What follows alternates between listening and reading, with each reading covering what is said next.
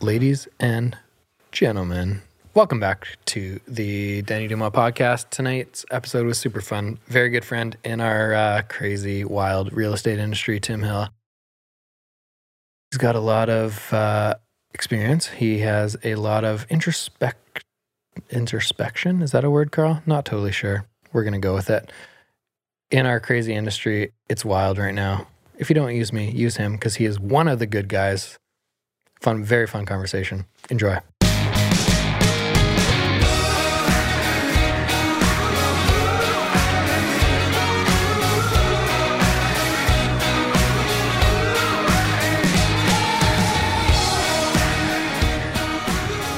As a realtor in Greater Vancouver, it's very frustrating on a weekly basis, especially in this crazy market where there's like one good house that comes available every 6 months.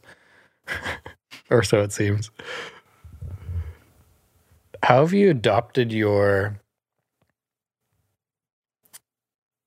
handling multiple offer strategy, and what do you see on the buy side dealing with multiple offers? I know we were quickly talking about it, and I have a lot of thoughts on this stuff, and you can find a lot of them on that Garbage Demo Real Estate podcast, but it's so frustrating. It's so frustrating. Share your comments whenever you're ready. I mean, lack of consistency is a big one. Right? Like, what are you walking yourself into that day? It's so hard representing a buyer and them asking you, well, are we going to like get told how many offers there? And your answer to that is, I don't know. We hope so. Well, are we going to get like a callback if we're close? I don't know. I hope so. Well, literally, right? Yeah. I mean, prepare them for the worst case scenario. I usually tell them, expect you're not getting a call back. If you put your best foot forward, at least you have a chance of acquiring at the price you want to.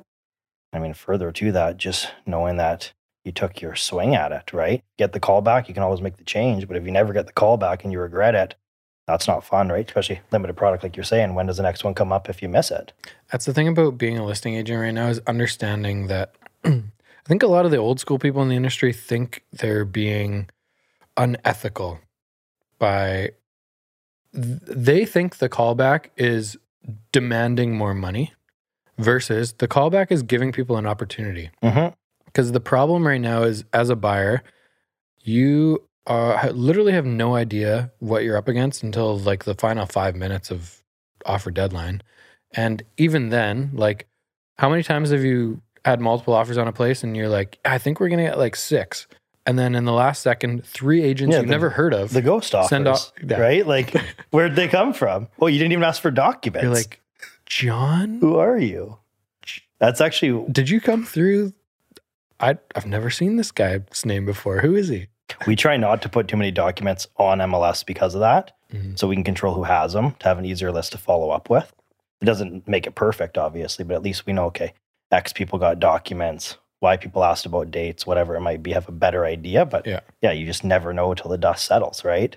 I mean, it's so funny. And then you'll call John. I'm just making up this name, but you'll call a mysterious ghost offer John and be like, hey, John, it's Danny Dumas. He'll be like, who? What property was that? You're like, you just send us an email on this property. You'd be like, oh, yeah. Did you come through over the weekend? No. Did your buyers? I think so. You know, like, it's always the same conversation. Anyway, Absolutely. From a buyer's perspective, it's interesting to note that your chances significantly go up if you have a good offer. If your communication with the listing agent is really good. Key. Yeah. If you've never spoken to the listing agent and don't even know who they are, chances aren't that great. I'm sure you can attest to it too, like relationships. Man, right? It's huge. Being on the right side of the listing realtor, it can be helpful, right? And that's why I disagree so heavily with I call them old school agents. It doesn't mean they're older people. It just means their thought process on dealing with multiple offers is old school. That mentality is best offer wins. In my opinion, it doesn't help anyone. It doesn't help your reputation. It doesn't help your seller. It doesn't help the buyers understand what is actually going on in these processes. It just frustrates them. And then it leaves a bad taste in their mouth about you and your reputation in this industry. I don't understand what is the harm of calling every single person. And every single person, some people will disagree with. I'll always call every single person, but if you have 15 offers and there are 3 that are well above the rest, I get the argument that you call those 3 back. Mm-hmm. But I've just seen too many times. And I remember one house specifically last year in New West. 17 offers, call everyone back. One group that was originally $130,000 less than the top offer at the beginning, one came up 180.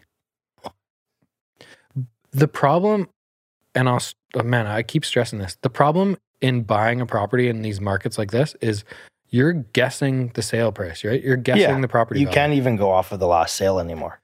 You're almost going off of the last sale and then you're saying like another 3%? I mean, I've seen 5? stuff even last month selling 10% over what I thought it would. Yeah. We've seen this before, right? We saw this in single family from 2015 to 16, then in strata from like 16 to 17 and 17 to 18. Early 18.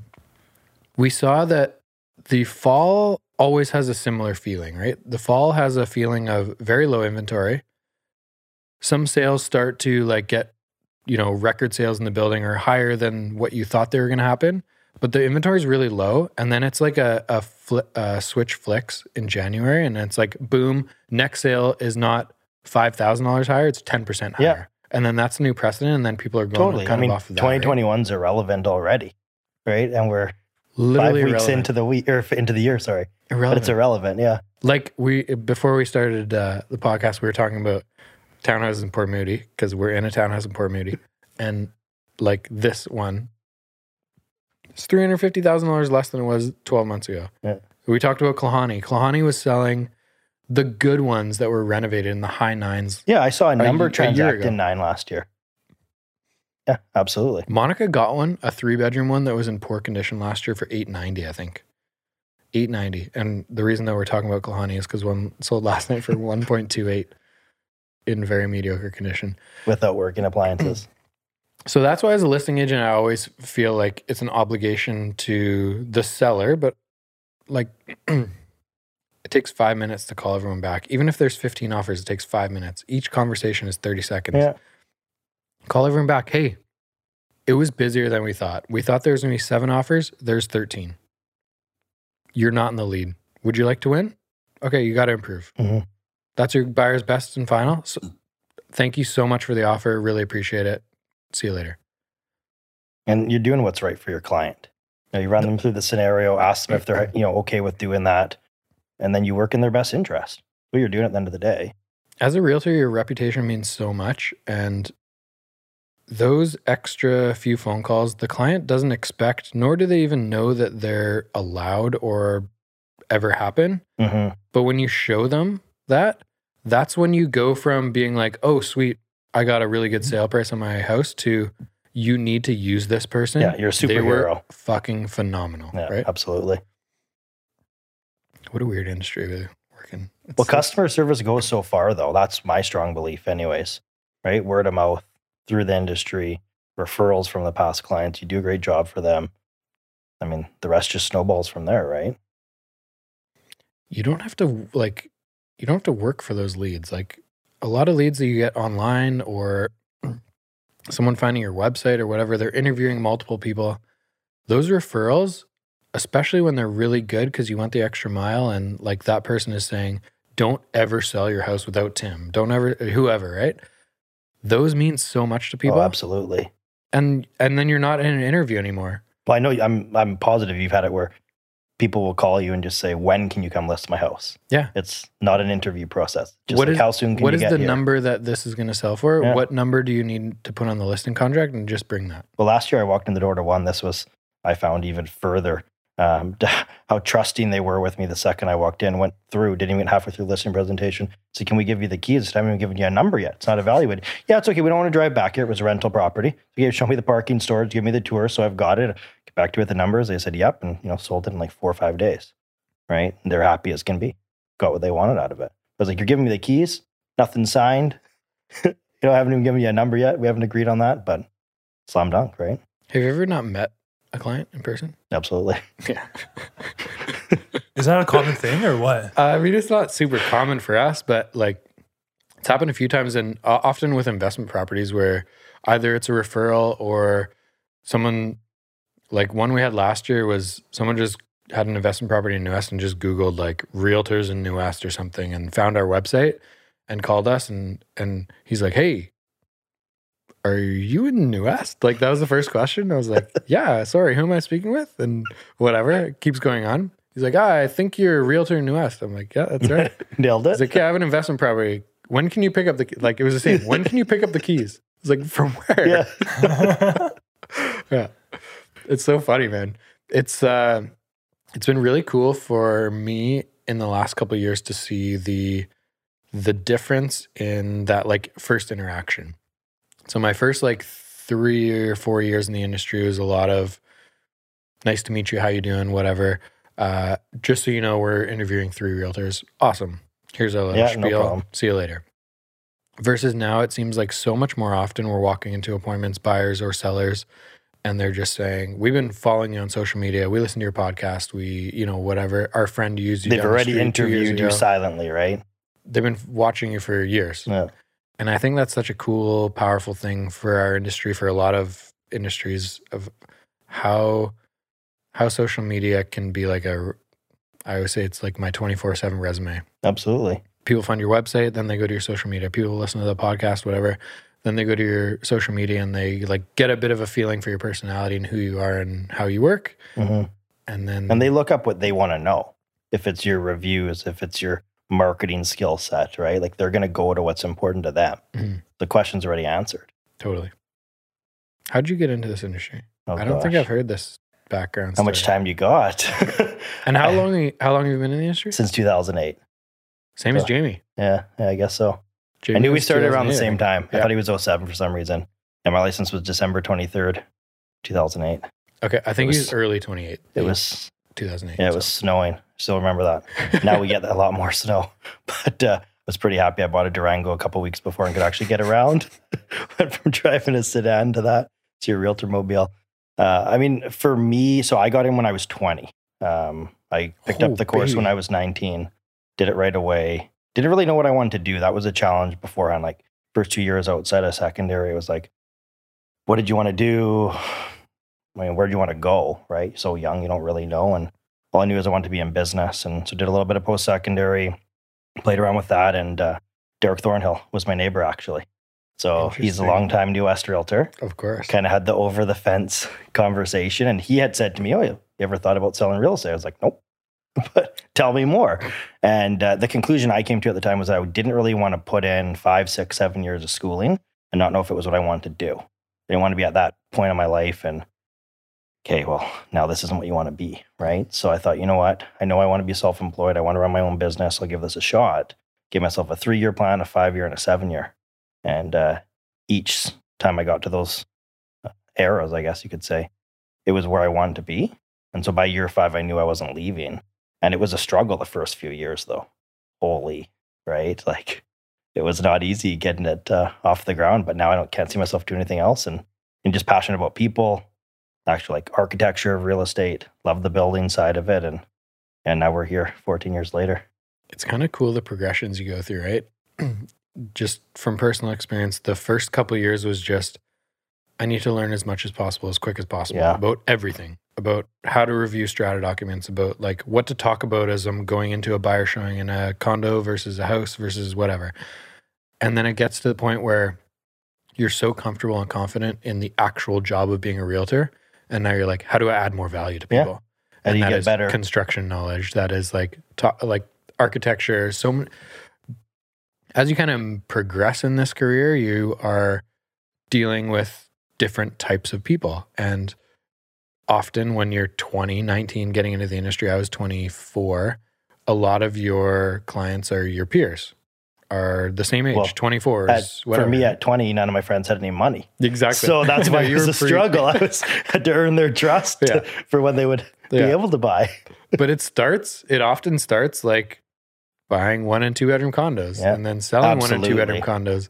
And then you like keep progressing. And now you're talking about with friends and past clients about, buying a piece of land to build a house, and what should my house look like, and what's going to be best for resale, and should I do this? And it's kind of cool to have all this background of me 8 years, you 14? Yeah. 14 of like so many conversations and transactions and learning experiences. And have you done a reno? No renos on my end. Okay, no. so yeah, I did a big reno, and that was a huge step forward in my knowledge career, or knowledge, whatever. Learning curve, we'll call it. Whatever. I like this guy. Yeah, right there. In my learning curve, 100% of just being able to be confident in talking about the actual like ins and outs. You understand the product, and that's a value. Huge. Right. And then it's also kind of interesting to go through that, get a bunch of knowledge from that, and then see how much of our industry struggles with talking about that in showings, right? People are walking through, and a lot of realtors don't even know what to look for and discuss as they're walking through an old home. Yeah, type of countertops even. I know. So that's one of the things when people will like be like, "Oh, that's a stainless steel fridge." When you're just pointing out the most obvious things in the world. Thanks, tips. Yeah, that's a. Or if they'll ask if it's renovated, like they'll walk into like a 1920s home and they'll be like, "Is this home renovated?" And you'll be like, "Look around." Yeah, like that's a really anyway. But there's it's so many things, and it is it's such a huge, going back to the idea of building your reputation in this industry, building your brand, and building this referral source that like every client you're working with is, yes, very important to treat very well, do a good job. They're going to love you for it. But if you're adding value to them and walking through a home and talking to them about, in the inspection, you're going to see these things because they're really obvious. There's poly B piping in this house. Yeah, it's like you can see it. The unconscious knowledge that we have that you don't even realize how much you know sometimes until you start explaining things to clients like, I never would have seen that. Yeah. Right? Totally over their head. Mm-hmm. But for us, it's our everyday. Right? Totally. I was talking to Carl. I was like, I really like when Carl has a mic in these podcasts, especially when I'm talking with realtors, because a lot of times we'll like say lingo or things that are super common to us and we don't even think about, but to an average consumer who's bought or sold one time in their life or 3 times in their life, or every 20 years, understand. Right? Like totally. So much changes. Don't understand. Like I just said poly B piping, and I bet a lot of people that listen to this or don't have no clue what they're that means. Googling it right now. Yeah. And something like that is so important to know, right? And it's so easy. It's just a few things that you can know, you can pick up that can make such a big difference in the sale. Absolutely. A new realtor just joined our team. She's like brand new to the industry. Obviously, there's like a big learning curve at the beginning. And one of the first things I said to her was go to every single inspection you have the opportunity to, whether it's like my client, Monica's client, anyone on our team, go to every single inspection you can. Like try to go to 100 inspections this year and ask questions. Don't be afraid. Yeah. If you don't understand what he says, she says, whoever, just ask the question. Because if you don't know what it means, likely the buyer has no idea what it means and they're probably too shy to ask, right? But that's how I learned a lot. And then doing that big reno was like just a huge step forward. Huge. Because we did everything, right? It was all knob and tube, so all new electrical. And then you get to see these costs too, right? And then the true costs, right? Yeah. But then as you're walking through a home, you can give very accurate numbers on what is it going to cost to replace all the plumbing because it's all poly B. Mm-hmm. A lot. Are you doing a reno already? No. Well, you're going to have to open up all the drywall to get to the plumbing. Have you thought about that? Oh, shit. Yeah, no, I didn't think about that. You don't just snake it through. It was really cool. We pulled an oil tank, all new plumbing, all new electrical, added like hookups for a suite downstairs, all cosmetic. Did you hit anything during that scared you or like wasn't expecting this and oh shit? No. No, okay. The added thing though on this specific one was there was 2 PIDs. So we had the back lot, which didn't have any services. So we had to run an easement down the side of of the front house to run services to the back lot. So that was kind of the cool thing that like a normal house reno wouldn't see. Yeah. But no, I don't think so. That's good though. And on the back lot, we got plans approved with the city, got a demo permit for the old garage. So I got to like chat with the city and see how they very inefficiently deal with things like It's a historic city. Oh, Things it sure happen is. slowly. Sure does. I don't know if you've ever been to a Queen's Park committee meeting or something like that. Have you ever been to one? No, and I'm pretty thankful I haven't. You should go. It's an experience. So we have a client. My brother is part of this building company. Him and his father-in-law and his two brother-in-laws. They've built a couple homes in Queen's Park. They just did a big reno on a home in Queen's Park that we sold last year. When they bought this house on 4th and Regina, they started chatting with the city planning department. What would you like to see here? Would you like to see would you like to see more housing here? And more density. And the city recommended to them, we would like to see more density in Queen's Park. It's all single family. There's like one Park townhouse Row, right? complex, in the 80s or something. We'd like to see more density. It's one of like the nicest neighborhoods in the city. Beautiful, yeah. We'd like to see more people living here, more young families. And so they did this big proposal of like raising the house, turning it into a duplex, keeping the existing exterior, but like cutting it down the middle basically to have two sides and a laneway house. Okay. And in these initial conversations, they're saying, well, like, is this going to be a strata? Is it going to be like a single title, or is it going to be 3 different titles? And obviously there is a large cost involved in owning 3 doors as one title. Like that could be a $3 million property in Queen's Park versus cutting it up into 3 titles and having 3 separate families own $1 million, whatever. And so the city said, yeah, we'd like to explore the idea of stratification and getting 3 different young families in here. Then they bring this Queen's Park committee out. Of course. Because that's the part of their process. And the project is discussed, whatever.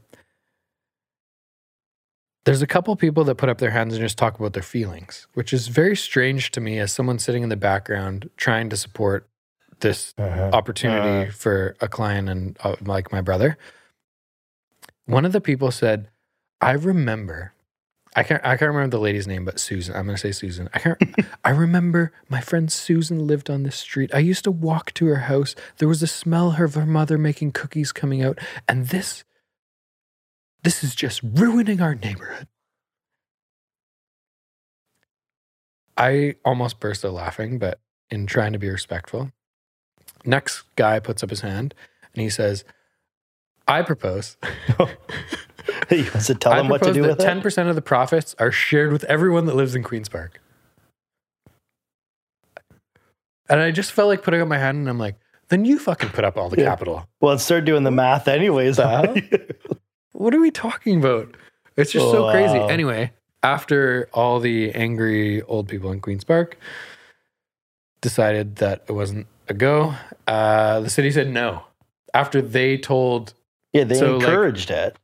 Vinny's company probably put, I don't know, somewhere between $10,000 and $20,000 worth into plans to do this proposal, and then that they were encouraged to do, and then anyway, it got shot down. So they just did a reno and moved on. Did what they do best, I guess. It is. Make it look better. But at the same time, it is valuable for realtors out there. If you have clients that are doing renos and like developing, try to stay involved in those communication. Just even call your client afterwards and be like, hey, how did that conversation go with the city? What did they say?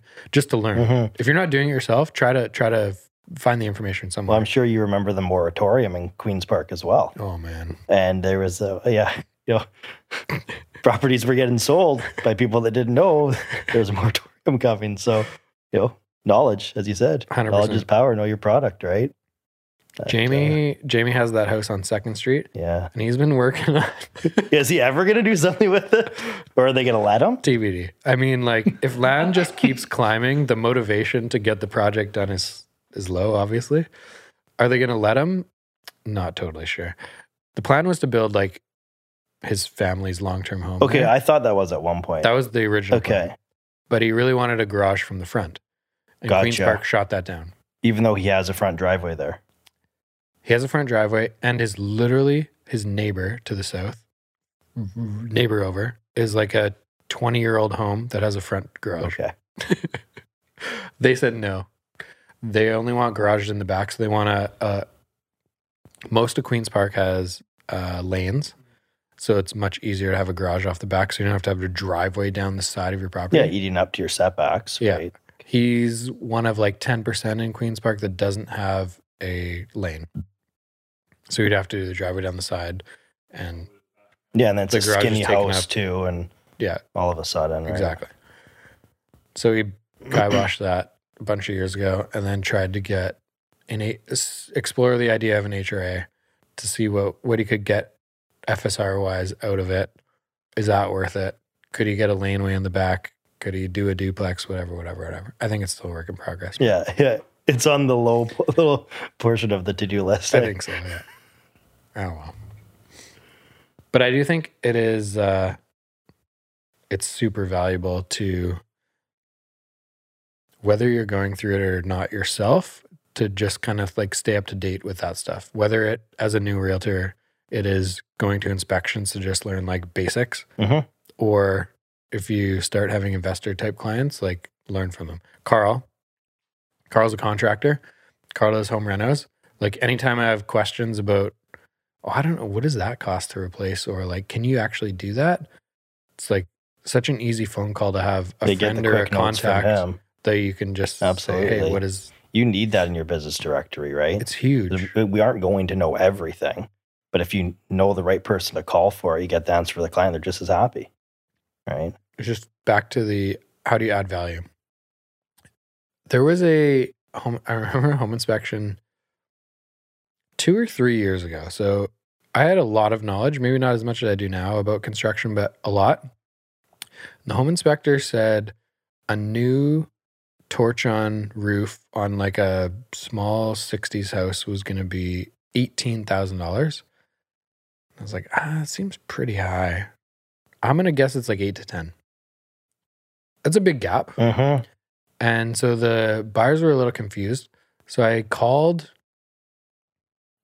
I can't remember if it was you or someone. Anyway, called someone else and be like, hey, new torch on roof. I'm going to guess the square footage is like X by X. 1,200 square feet top and bottom. So let's say 12 to 1,400 square feet of roof. It's like, like 6 to 8 grand. It's like, all right, sweet. But it's really valuable for people to have access to that information immediately. Well, we don't see torch on roofs on single family very often. I know. So that's a bit of a stumper, right? Like you just... I knew from asking a home inspector that they are cheaper than asphalt shingle roofs. I don't know why. I guess because they just roll it and then use their flame, right? But I've never seen one put on. Don't know the exact process. I know there's a building in Coquitlam that burned down over that. Yeah, I think it was in Millardville. Over putting on the roof? Yeah, I don't know exactly what happened, but I'm pretty sure it was on Bayesian Street.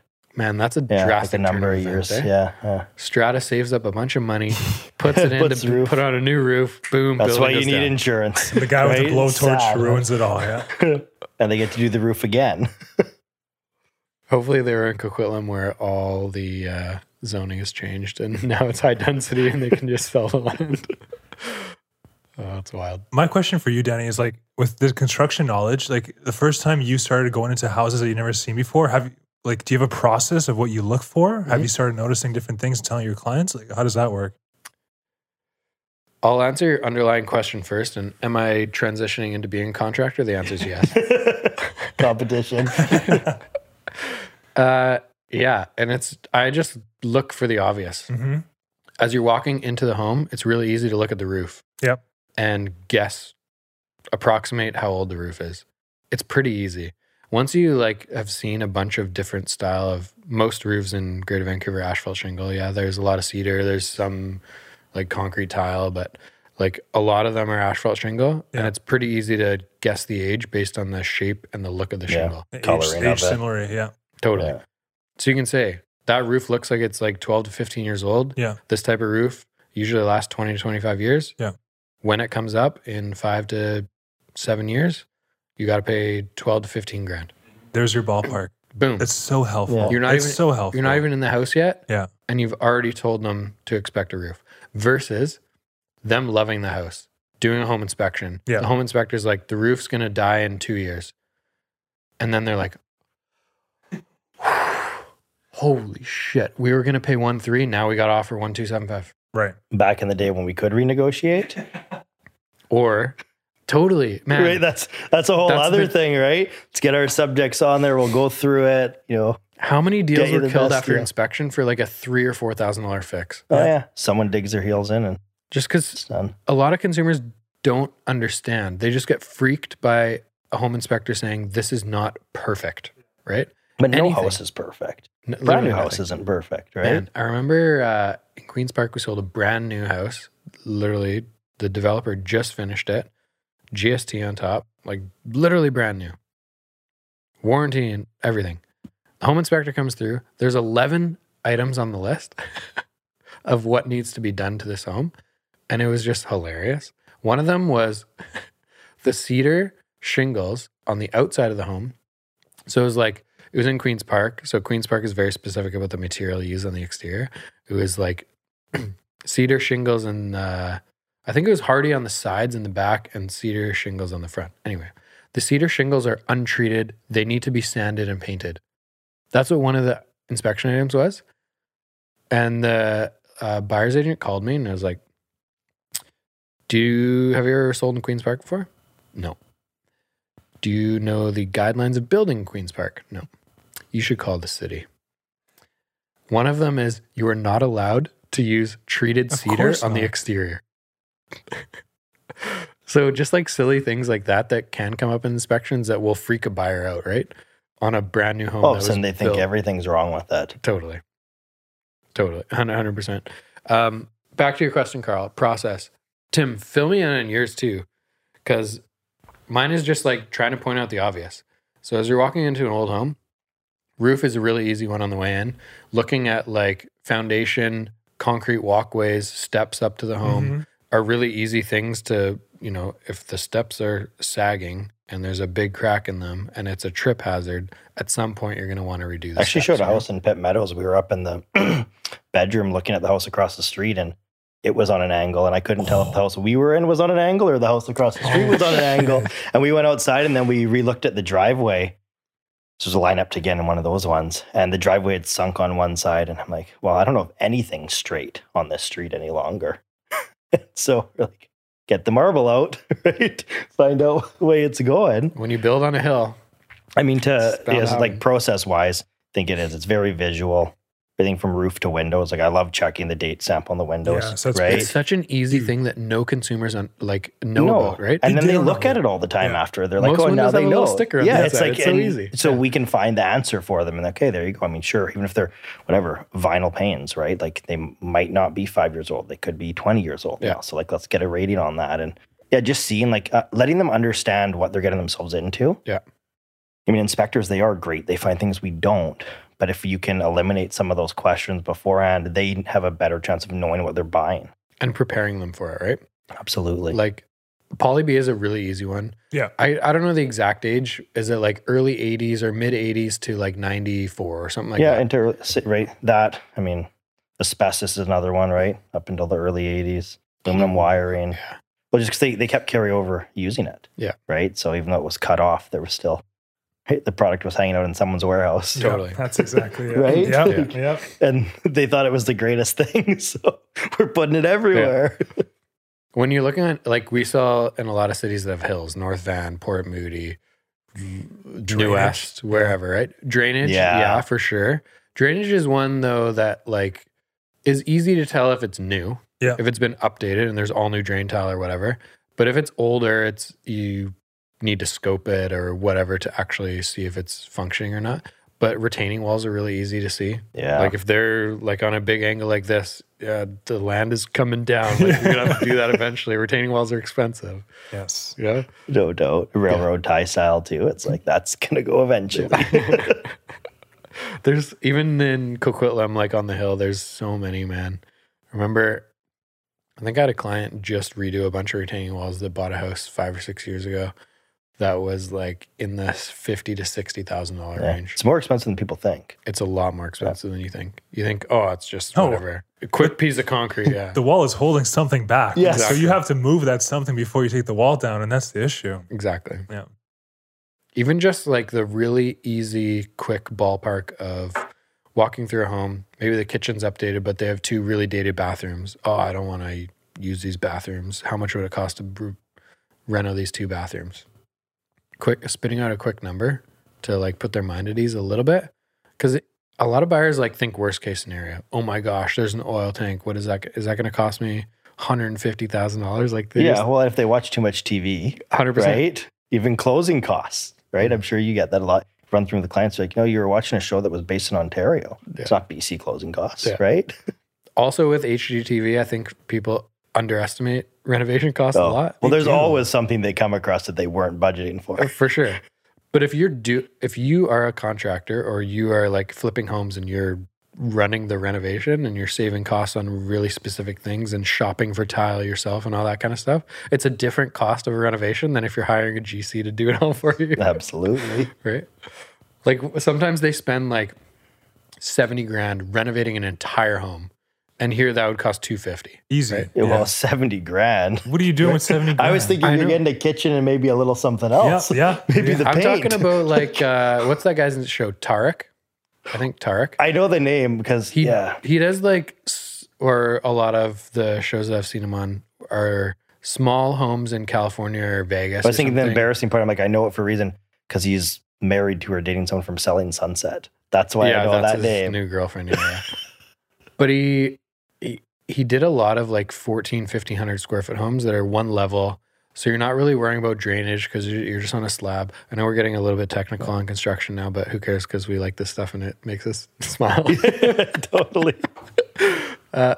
But he's like literally just cosmetically updating a kitchen and bathrooms and flooring. How much And of the he's plumbing GCing is it he all. changing, right? Totally. How deep is he going and all That's that true. stuff? Yeah. And I'm sure it is a facelift, right? That's There's so it. much behind the walls.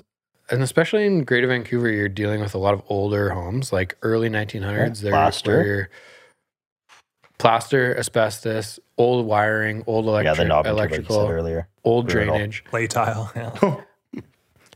I think people, I don't know what people underestimate the most, but probably up there on the list is drainage. Yeah. I would Yes. say so. It gets overlooked all too often. And it We can did- cause so much damage and so many problems, right? Yeah, well, water's Totally. the enemy, right? We did all new drainage at the house that we did the reno on in 2019. I think it was somewhere between 30 and 35. Yeah. And if you're not expecting it, and then you rip off all the drywall in the basement, you're like, oh shit, there's water everywhere. Mhm. Like, we have Right. to do the entire wall or the entire drainage. I went through a It's a house big in number. Burnaby late spring of last year. And why I think of that is you could clearly see that there was water ingress. And I'd been asking all week if we could get a pre-inspection before we went to see it. Just kept getting told no. We got there and I asked in front of my clients. So they knew, like, I'm not telling you can't get an inspection. Watch them tell us we can't get one. And the listing realtor did. We go downstairs, you could see the water ingress. We just turned around and walked away. Right? And it was like they were just masking it. That was it.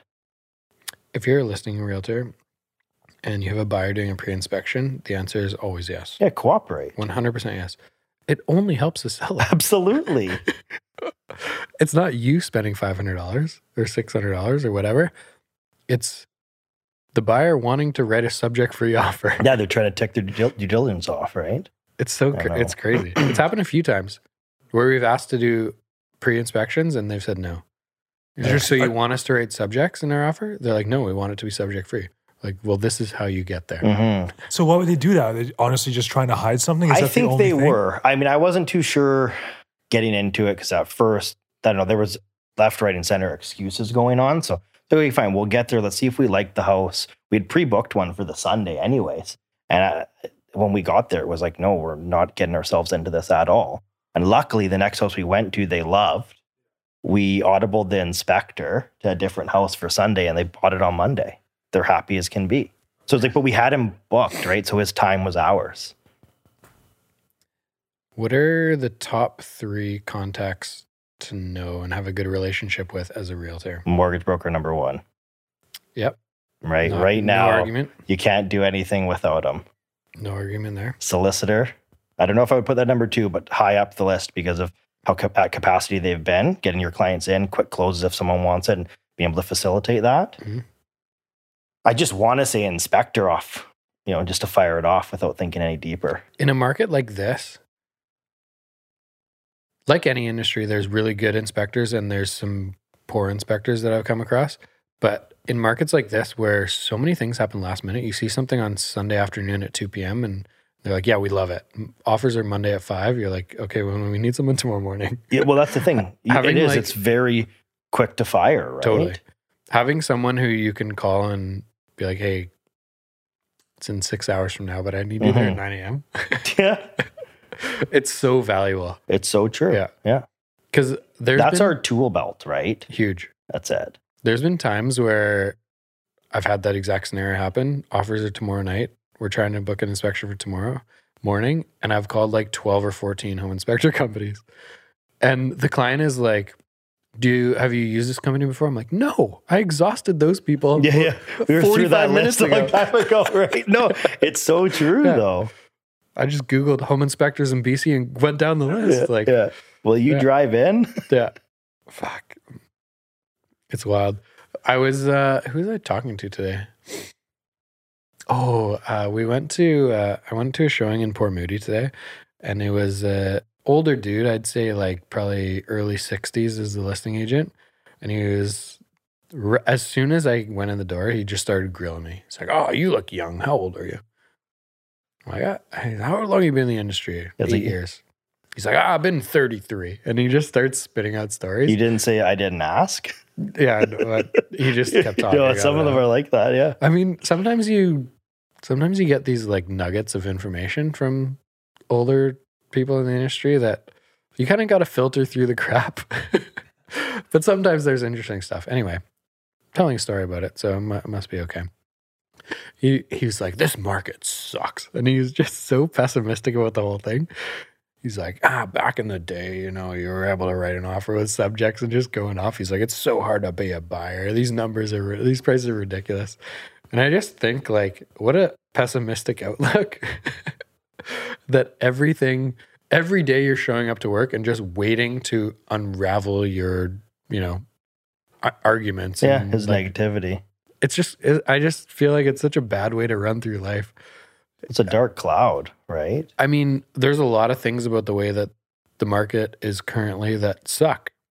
To be a realtor, to be a buyer. It's hard to navigate. There's no doubt about that. To be a notary, when you're like turning people away, sorry, I literally am full for next month. I can't do it. Yeah. It sucks for a lot. Man. And it's funny talking to people on the other end of the spectrum that are consumers that are like, oh, you must just be loving this as a realtor. We're like, well, half our business is buyers. And I don't know if you saw my Instagram stories today. I was talking to Monica this morning and we're just like sharing stories about losing basically. And in the last 2 weeks combined, we're 0 for 16 in writing offers for buyers. And it's not like we're writing poor offers. It's just like we're getting beat by really high numbers that there's things that are outside of our control, right? Totally. But it's a tough goal, even I think for us from a mental capacity, right? I mean, that's a good example because being over 16, you had to tell 16 different clients or 16 clients the disappointing news. And that's not fun, right? I remember in the last upswing, on average, since I love running numbers, we were 7 offers per acquisition. So it was like, that's 7 people I have to disappoint. And number 8, I get to tell them they got it. That's interesting. That's a stat I've never kept, and that would actually be really interesting. I remember in 2017, there was a period in April where I was 1 for 23, and that was the worst. And I was telling Monica that it hurts this morning. I was like, try to be my April 2017. No, it's like,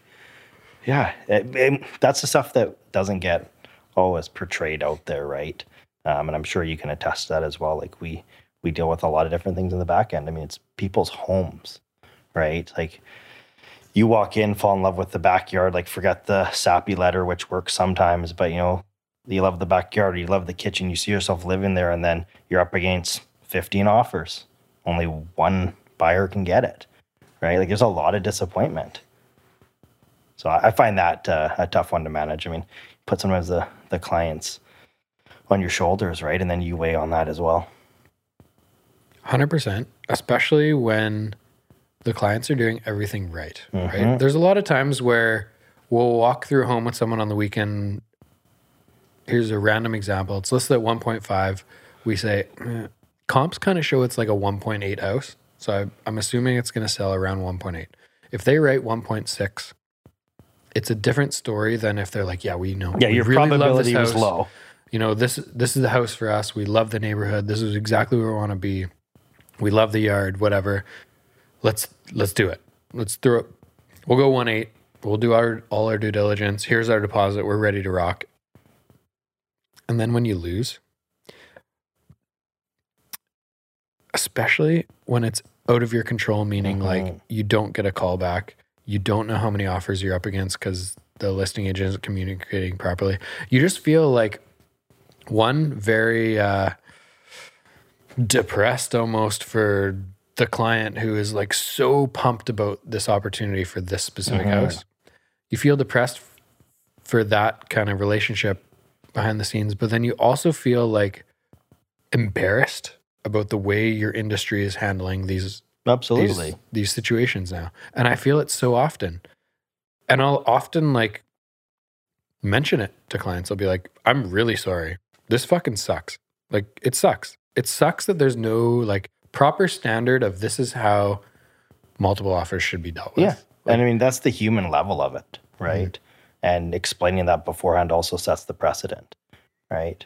But I mean, it would be interesting to even try to figure out how many times do we get a call back? How many times are we told the information without chasing for it? Right? I'll send screenshots to clients. I'm look how many times I text them, called. Like, I mean, just so you know, because like I don't want you to think I'm lying to you. I'm truly trying to get this answer, and I can't. Right? It's like they've got our number blocked or something. That's wild. I don't know what it is. I don't know if it's just ignorance or I think it's a bit of laziness too. Like, you know, you got 20 offers to just whatever, forget the 19 of you. I'm calling it a night. Like, but we're all sitting there waiting. I try to step back a little bit and try to understand their point of view. And sometimes it's the old school person who's just like, nope, this is the way I've done business for 40 years. This is the way I'm doing it forever. And they'll never change. And that is what it is. And you kind of got to read that as someone who representing a buyer and just educate the buyer going in saying like, this is the type of person we're dealing with. It's likely a one-shot deal. We got to rate as best as we can and just hope for the best. Yeah. Versus there's also some who, and if you look at our industry averages, right? Greater Vancouver, there's 14,000 something agents. Yeah. The average transactions per agent that do a deal per year is 6. So 6 in a year like 2021, 2022 is not enough to be really knowledgeable on what is happening. Absolutely. Right? So it could be inexperience and it also could just be like completely overwhelmed. Yeah. I found, I think it was, COVID was March 2020, right? Yeah. I think it was late 2020 where we had like a couple months of really strange, low inventory, low sales. People were just kind of on the sidelines, not really sure whether, you know, I should list my home and have people in my house. This is kind of strange. But it kind of turned really quickly. We had that second wave too. Totally. Right? So that's exactly. Totally. But I think it was late 2020 where things were just going crazy. Market was climbing and there was not much inventory. And it seemed like people were listing a home, let's say 1.2, not knowing or not really understanding that it had changed really quickly, right? The paranoia of COVID, let's say at the beginning, had kind of subsided and people were like, I need more space now. Yeah. Now. Get me out of here. And then they were listing 1.2 and being like completely overwhelmed. Holy fuck, I have 60 people that want to see this house. I thought there was going to be 3. And then they have 15 offers show up and they have no idea what to do with them. Just out of inexperience or just not doing enough transactions. I also found the last 3 Januaries, even the one pre-pandemic, were consecutively the busiest Januaries I've ever been involved in. Totally. And it's just like, wow. Right. So you're behind the 8 ball already. You don't know what it's going to go for. But then, you know, and I know you've been an advocate for this being better, right? We know now what prices are doing. First week of January, different story, right? If you listed on January 4th, we weren't sure. but I've had a We're couple not. conversations with buyers in the last week, maybe, of, it seems like there's less showings now. I was like, yeah, if you notice the list prices, yeah, there's like that home that you saw 2 weeks ago listed at 1.2, the neighbor just listed at 1.6. It's a different buyer pool that can afford that, right? absolutely. Like, it's a big difference. And I'm excited about that, meaning like I'm hopeful that the frenzy is going to slow down slightly coming into the spring. Hopefully there's more inventory, but hopefully people are just pricing listings more accurately where Yeah, they even should be reasonable, priced. right? I know I really thought we'd see more inventory in September after the summer. That was my expectation, Mhm. right? And I would love to see it this spring as well. Just didn't happen in the fall, and will it happen this spring? We're going to find out, right? Like, stay tuned. It's so funny that, Carl, I could talk about real estate 24/7 for the rest of my life. It's so interesting to me. There's so many like variables. Every single transaction is like a new adventure. And Yeah. it changes so much. Absolutely. Well, yeah, it's on a week-to-week basis Totally. now, right? Oh, It's two totally places in your complex came up? Uh-oh, right? You didn't expect that. I met with a townhouse seller tonight in Port Moody, and based on the fact that Klahani place sold last night for 128, it changed my valuation of their place by $100,000. Yeah, now you're completely wrong all of a sudden, but Oh, shit. you weren't at the time. 125 seems really low. Probably 135, 14. It's wild. It changes so quickly. And it's like, what is the last sale? That's why it's funny looking back to 2014 was my first year. And I'm sure you have like a few years like this where things were flat for like 2 or 3 years. So I remember going into some of my first year or two of listing appointments and showing sales from like 24 months ago. Yeah, adjusting for the Hey, your neighbor sold market, yeah. neighbor sold a year and a half ago. Pretty similar home. 600,000. Pretty accurate sale. Versus now we're like, this is the last sale. It wasn't even close to your house. It was like 6 kilometers that way. But we could be $150,000 higher than that. it's the most recent comp. There's Really? only one. No, Yeah. I know. December is irrelevant. Like that's mean, what we're saying. I feel like a lot of it is going with your gut through experience right now, 100%. right? I mean, you asked about that Port Moody townhome before we hopped on this, right? It's just like I think we're generally right. You just have a feeling, no, that's where it should be. That seems relevant to the transactions I've been seeing because there isn't that comp to go, yeah, your neighbor sold for X last week. Totally.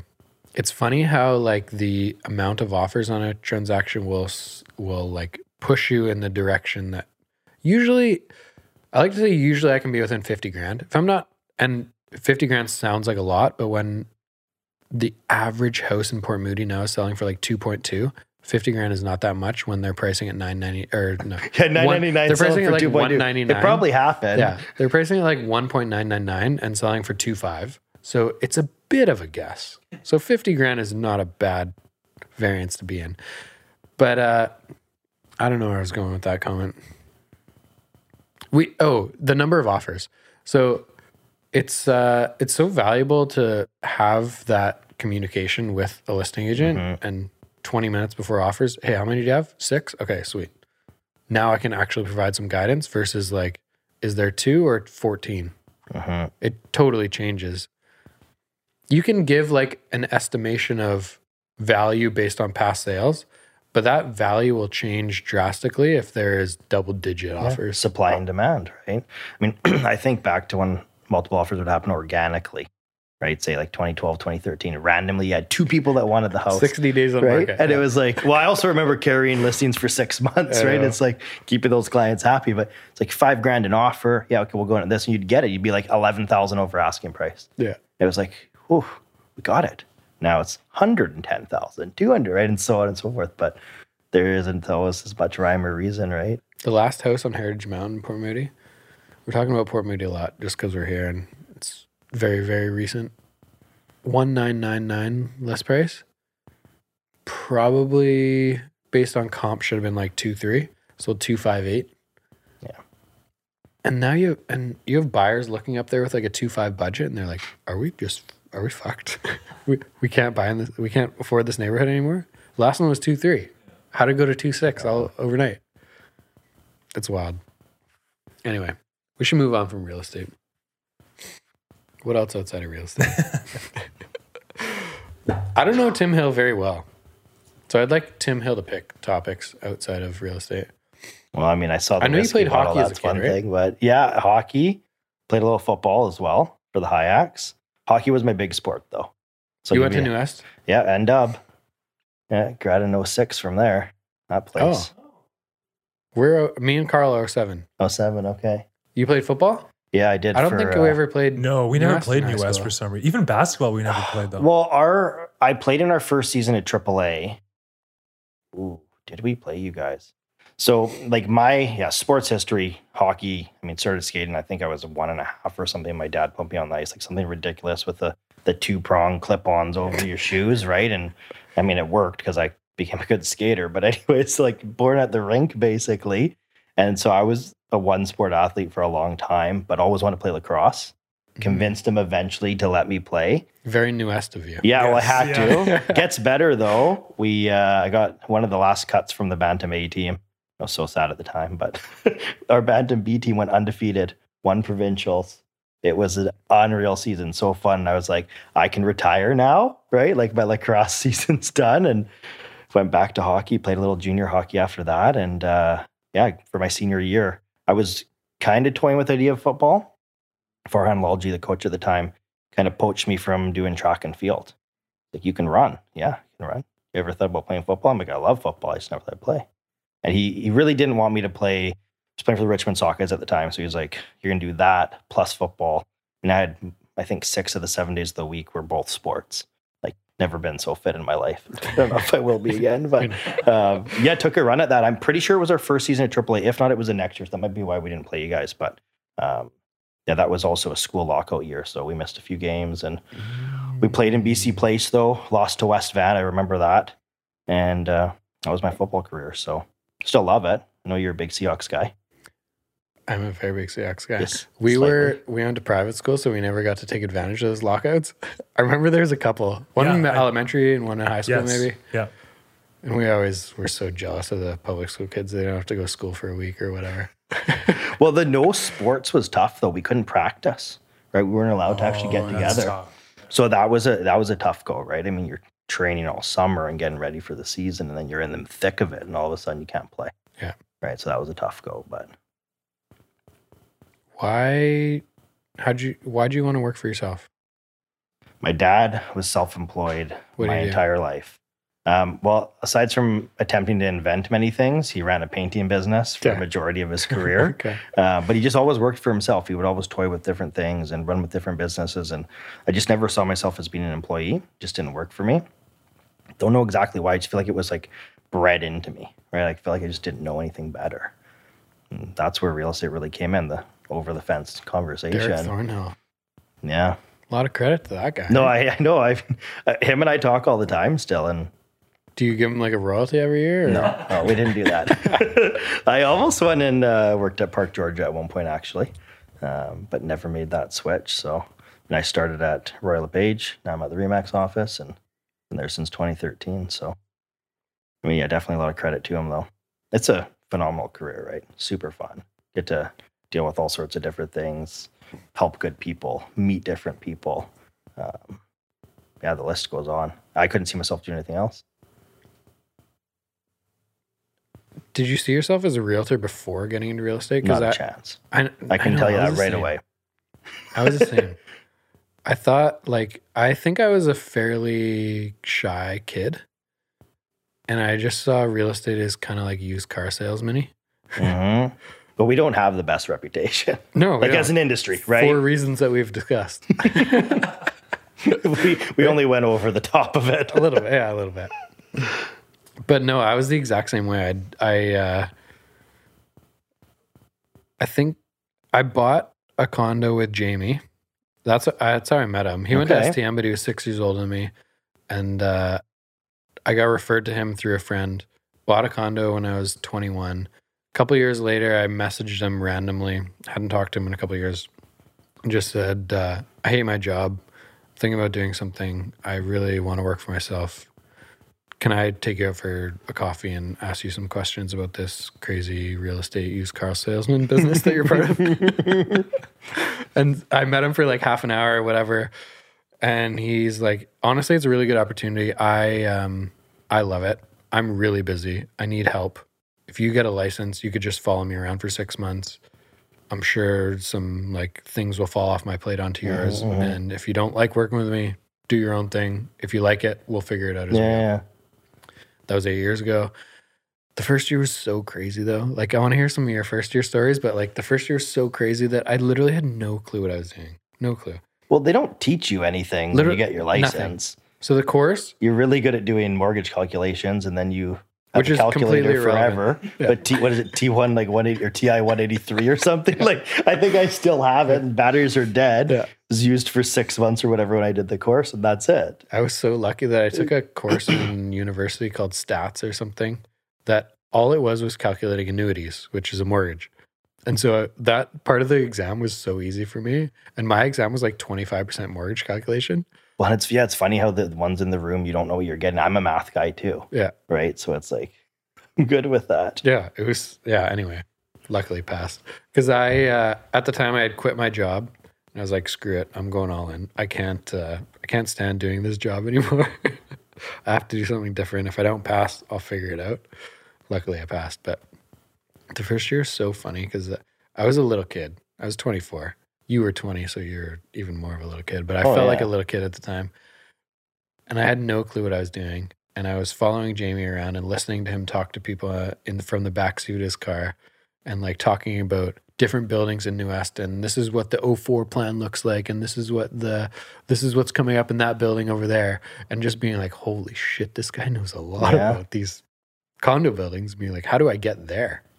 And just trying to learn as much as possible from following him around. I got 2 good first year stories, and then you can share some of yours. But one of them was I had a 2-door car at the time. So I had a 2-door Chevrolet Cobalt.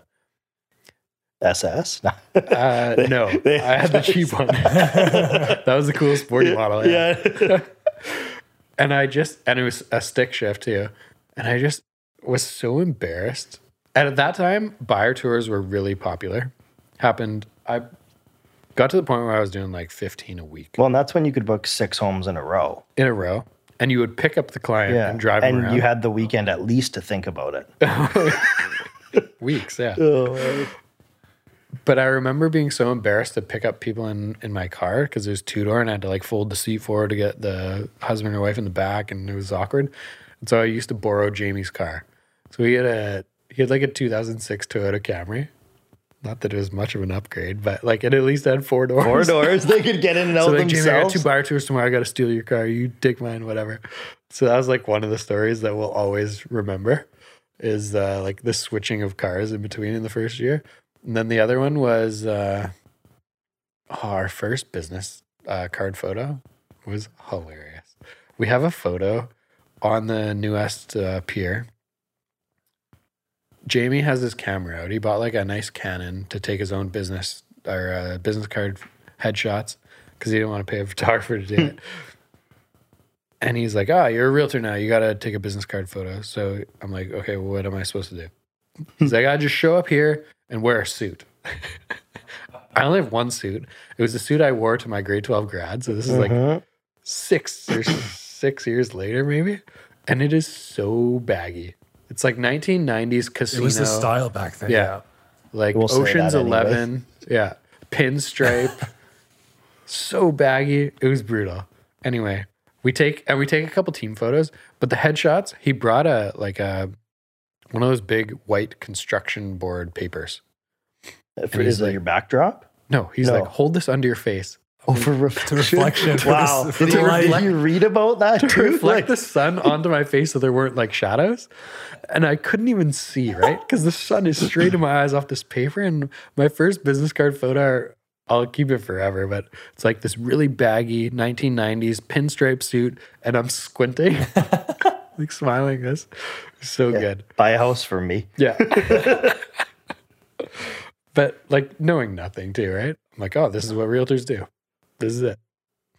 I don't know. There's a bunch of stories like that. Even just the conversations behind the scenes with Jamie were unbelievable. I had like a almost pink backdrop for mine. Supposed to be red. It looked more pink. And that card stuck around for a long time. full suit, tie, and everything. Now you won't catch me in a tie because I'm just not that kind of person. But Me neither. I did. I had the suits from hockey, right? So we needed them for going to the rink. So that's the only reason I had ones that. Sure, they didn't fit that much better, but I had more selection maybe at the time. But I also think about my first deal, 31 Elliott Street, the Octagon building. Nice. Dealing with the listing realtor face-to-face negotiating. And it came down to $500. We finally got it done. And it was like days of negotiating. But I remember I met him at the property. I think he was doing an open house at the time. No one's going in the open house, so we got no competition. And we're bickering over $500. Got it done, though. But we did a GD podcast this morning, just like market update from what's happening in January, basically. One of the things Jamie said was like, remember the days when we used to negotiate over $5,000? And I was like, $5,000? We used to be splitting $1,000 at the end, like just cutting it down the middle. If you throw in $250, I'll throw in $250 in my commission. The buyer will go throw in $250. Like just such small amounts of money in the big scope of things. It's just funny how you go through super different cycles of a market, I guess, and how the negotiations just differ drastically. Oh, yeah. Right? Well, even, I got an accepted offer with subjects last week. They as a rare they got occurrence no right competing offers, and they were not very happy about it. Yeah, absolutely. And it worked out great for my clients. We did the inspection today too. Like wow, kind of felt at ease. They didn't have to rush to the bank to get their deposit, and their broker had a chance to actually satisfy the conditions. And yeah, it almost was weird.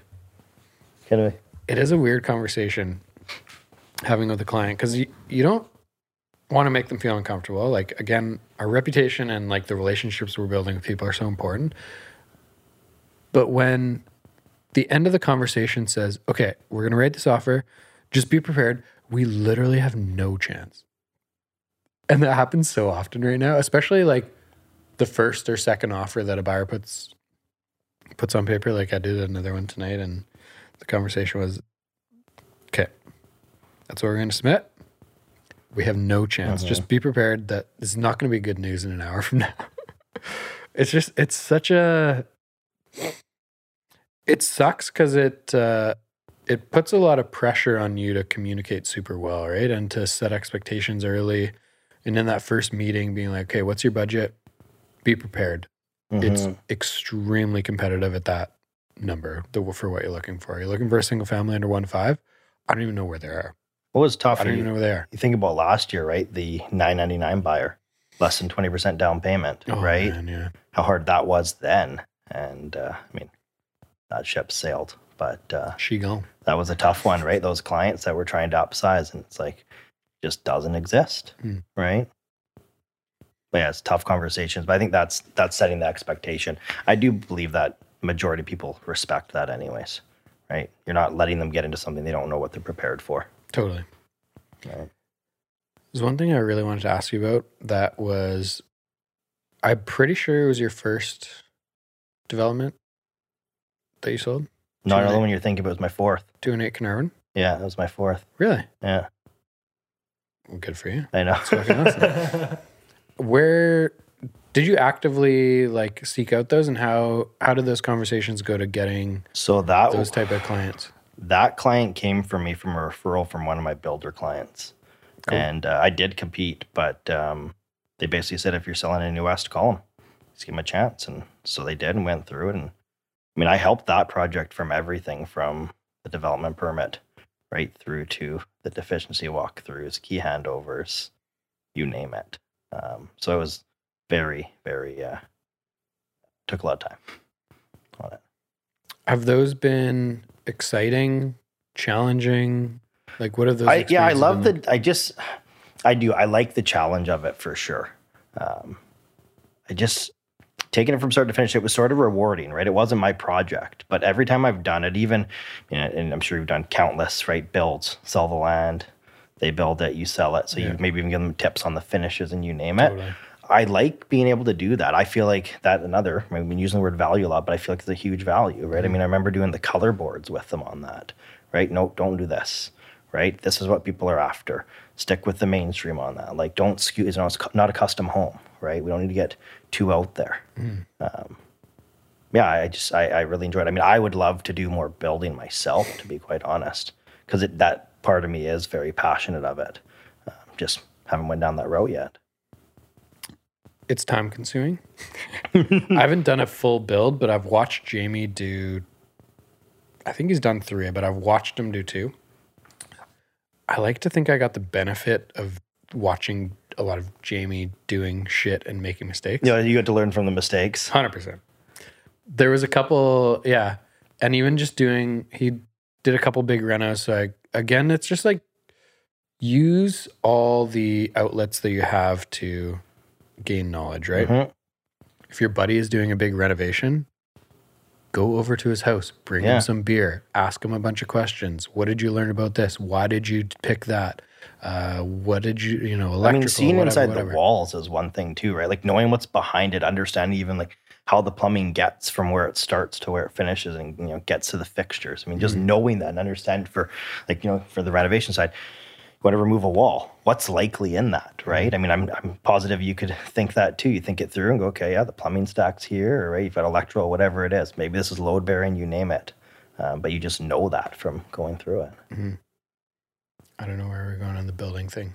Oh, you want to do more building? Yeah, I would like to, absolutely. I remember, I think it was 2016 that Jamie was building 902 Second. And I remember having a conversation with the client afterwards, just kind of like listening in. And they're asking Jamie about the experience. He GC'd that job too. And it was more like he did it on purpose to learn. And he made some comment like, I am so happy I had Denny because this just literally took up 9 months of my life. And he was like exhausted. But it's such a good learning process. Yeah, no doubt. I mean, he is a very creative human being and he wants to build more, and he's building and hopefully where his family's going to stay for more than 5 years because I think his wife is sick of moving, but he's building another house. Don't you think realtors should move more often though so they understand the pain we put our clients through sometimes? Man, moving sucks. Oh, it's awful. It's so bad. I offered to get Packers the last time we were moving and my wife was persistent that we didn't. And I said, okay, but I promise you, like, I don't have the time and capacity, so I'm going to be no help. That's fine. And I remember about 2 days before our new possession, she's like, the garage isn't packed. And I was like, she's going to hate that I said this, but I was like, what did I tell you? She's like, well, you got to do it now. Like, we're in it. And I was like, okay. And I don't have the time for this, but yes, it will be packed. One of our clients is one of the owners at Laporte Moving. Oh, yeah. And their service is so good. So every time I've moved in the last few years, 1, 2, 3 times maybe, I've used his company and they're so, like, it's so easy.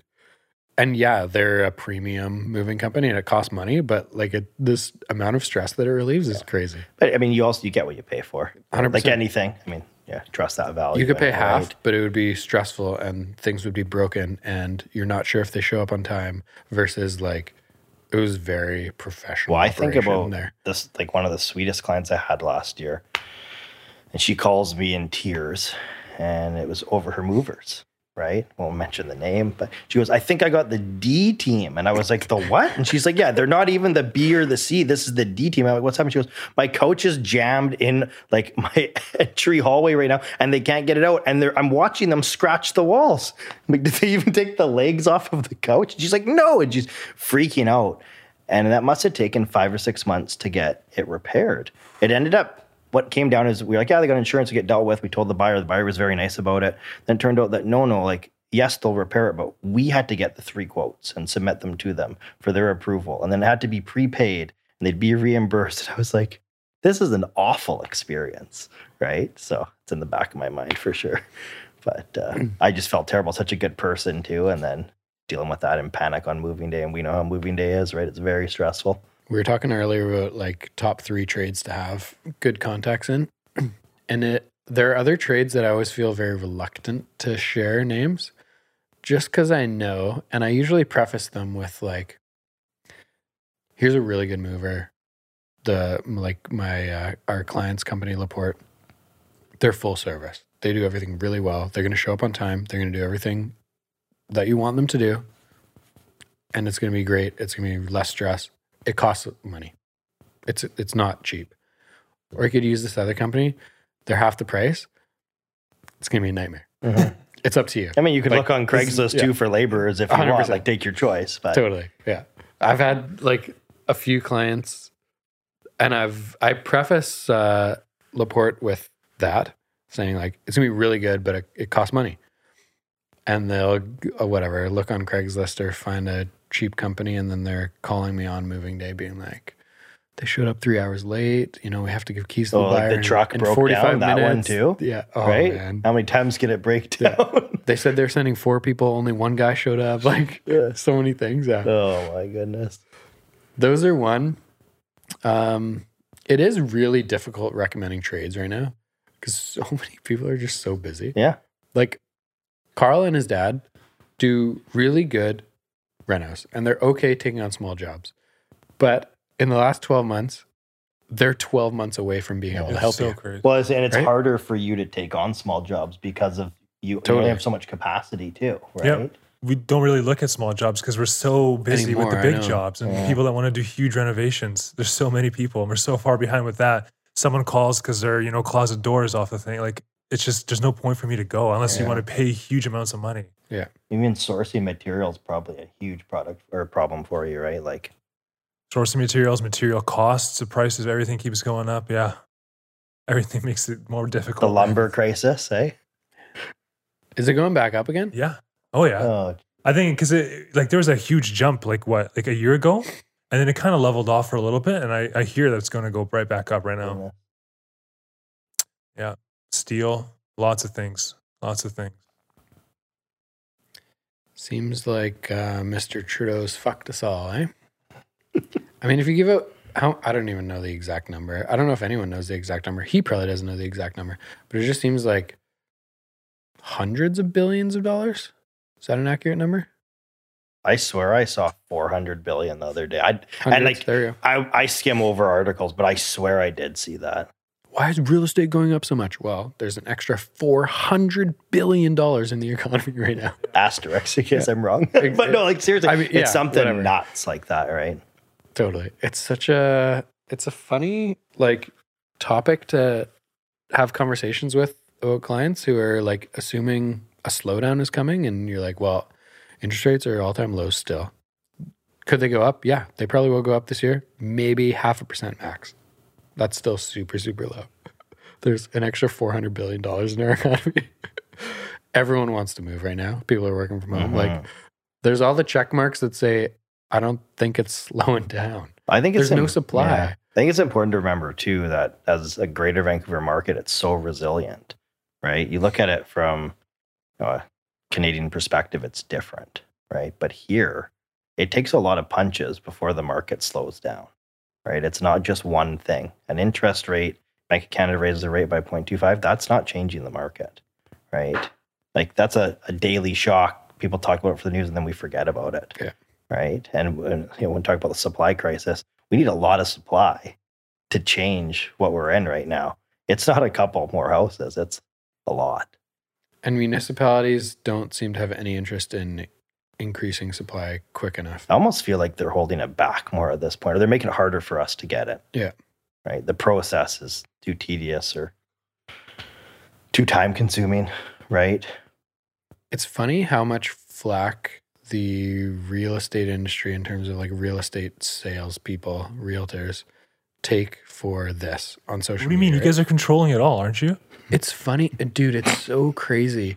When we'll post a No new comment. dude, we'll post a new listing that says like, "Hey, 3-bedroom townhouse for sale, $999, whatever." Yeah. And people will comment on it, being like, "You guys are all crooks. Like you're setting the market, whatever, yeah. whatever." Yeah. We're not paying for every single list. Like Oh. buyers are showing up and paying for this, right? Right. Like this is what the market is determining. We're not doing this. No, I remind people a lot of time that we're also our own worst enemies because we are making the transactions as the public, right? Not as realtors. We are we as everybody are buying and selling these homes. So the public is okay with the price as much as we're not, right? Like gas prices. Well, then again, you drive an EV, but from that perspective, no one stops driving and says this is crazy, Exactly. right? We need it. You need a roof over your head. That will always be a fact. My gas expense went from $6,000 a year to $400. Jeez. in electricity. Isn't that crazy? Thought maybe you want an ATV, so that's where your $400 in Yeah, gas where's the went. $400 going? What? No, not in gas. Just powering a in, boat on the electricity. weekend? Okay. That's a rough That's your calculation. annual. I'm just Okay. guessing roughly 400 or 500. I've maybe. asked a number of Tesla owners, if you will, how much it costs to fill their tank up, but most don't actually know, but I've always been curious. So I had a friend who has a Tesla who he's a very, very big Elon Musk fan. Okay. He's been on the podcast. He's a wicked dude. He calculated it as 3 cents a kilometer in electricity costs if you're only charging at home. Yeah. If you're using the superchargers, obviously that's more expensive, Yeah. but 3 cents a kilometer. Just so cheap. It's crazy. So even if you drive 30,000 kilometers in a year, which is probably high, I think I'm driving maybe like 25. 30,000 is $900. So maybe 25 is $750. It's a lot cheaper than $6,000. That's what I spent the last time I had a gas car a couple of years ago. That's a lot of driving. How many kilometers were you doing a year? I'd say 25-ish. That's a lot. You just keep driving, right? Like our job is just to drive You around. never stop. I've returned so many leases early because they hit 80,000 kilometers. Yeah, I don't want exactly. it when the warranty's out. I was at a point, 30 to 35 a year. I'm like, this is not. Yeah. 2 leases ago, I think I had it for 26 months only, and I returned it with 79,952. And they were so happy though because it had a diesel exhaust issue before, which was part of why I'm like, I don't want to keep this past warranty. But they did the once over before they would resell it because I guess they do the certified pre-owned, right? And there was an oil, and he's like, yeah, that would have cost you, I don't know, $4 or $5 grand. And I was like, well, that's your problem. So I told you about Thank the you. Jag return, right? Yeah. So my last car before the Tesla was a Jag SUV. It was a lease. I took it back. I got the Tesla, I think, in August. And the Jag, it was during COVID. So the Jag lease wasn't up until October. And I called them and I'm like, can I return it early? Because my previous car, they let me return it 6 months early. And they're like, yeah, whatever, just take it back. The Jag dealership said no. It's like, no, because of COVID, the resale market of cars is down. So this is early COVID, Mhm. 2020. You can't. You got to keep it. So I just kept it. I just left it in my underground basically because I was driving the Tesla most of the time. And the battery went to shit. Mhm. So I tried to be conscious of starting it once a month, taking it to appointments once a week, taking it to appointments, whatever, to try to keep the battery alive.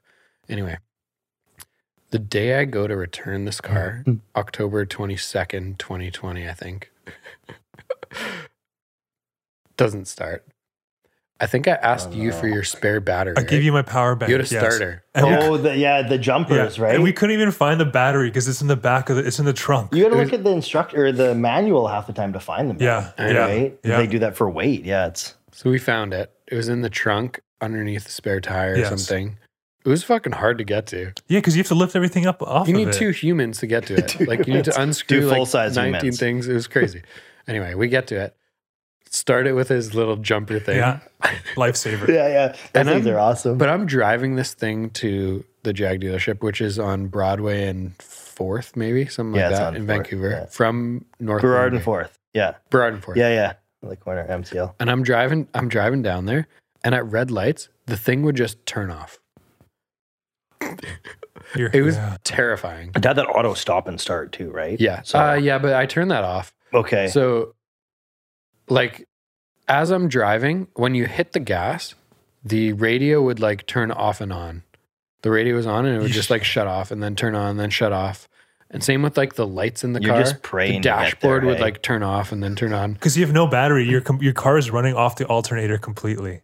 So you should have just turned everything off. See, man. I don't understand this shit. Yeah. at all. Yeah. I'm just living this nightmare of just being Yeah, I just turn need to the get this radio car to the off. dealership. I just need no to lights, AC, no nothing. AC, Yeah. nothing. Run with your daytime running the lights. last that's it. turn, whatever it is on Burrard, I'm turning right on Burrard, and as I'm going through the intersection, the car just turns off, and so the power steering is gone. So I'm cranking the thing like this to turn it around the corner, And I get into the parking lot. Oh my God.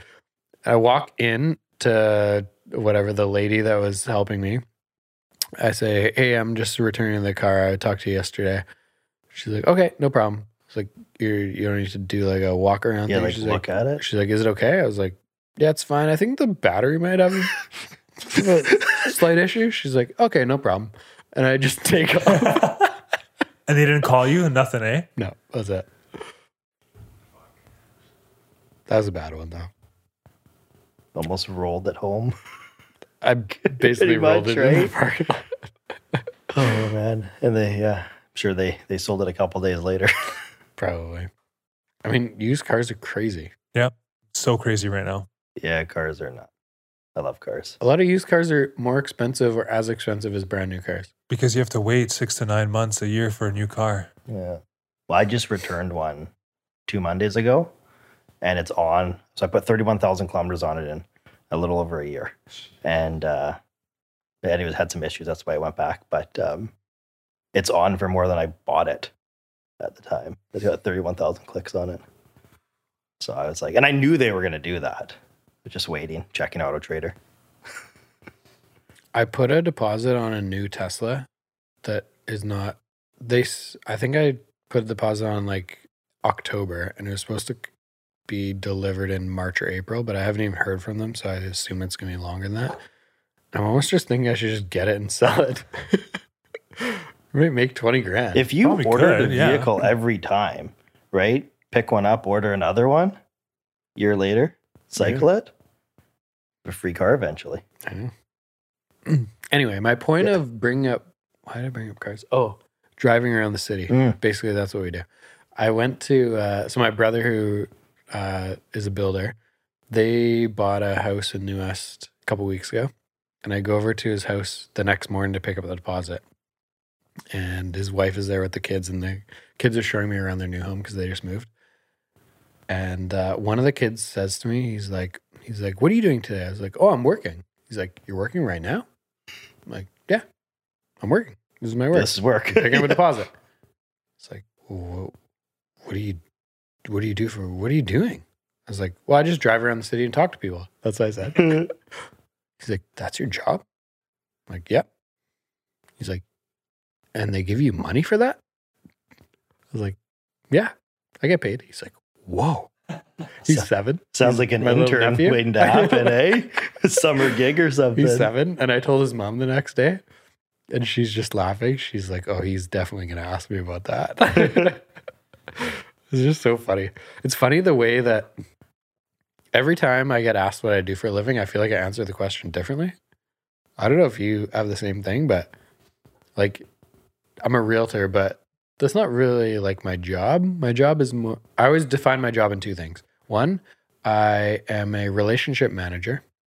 And so I think I communicate with people, have to figure out how they like to be communicated with, present information in that way that they will receive information, whatever. It's just like a juggle of figuring out who people are and trying to assist them in whatever way they're going to receive info. And then 2, I'm a problem solver and firefighter, problem solver, whatever. And literally all day you're just like trying to figure out the best solution of an issue. No, absolutely. I mean, I That's always it. say like an advisor is a big one, right? You only give people the ammunition to make the decision. They're going to make it. Doing that just left, right, and center, right? Totally. But Like we you wear a could lot say of hats. counselor Like, in, right? in markets like this. You name it, psychologist. Yeah. It's crazy. And how much training do we have for any of these positions? 0.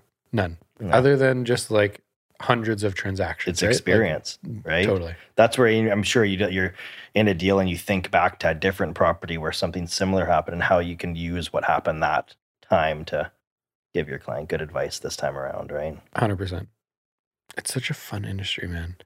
It's like unlimited potential, which is what I really like about real estate, is there's just so many avenues.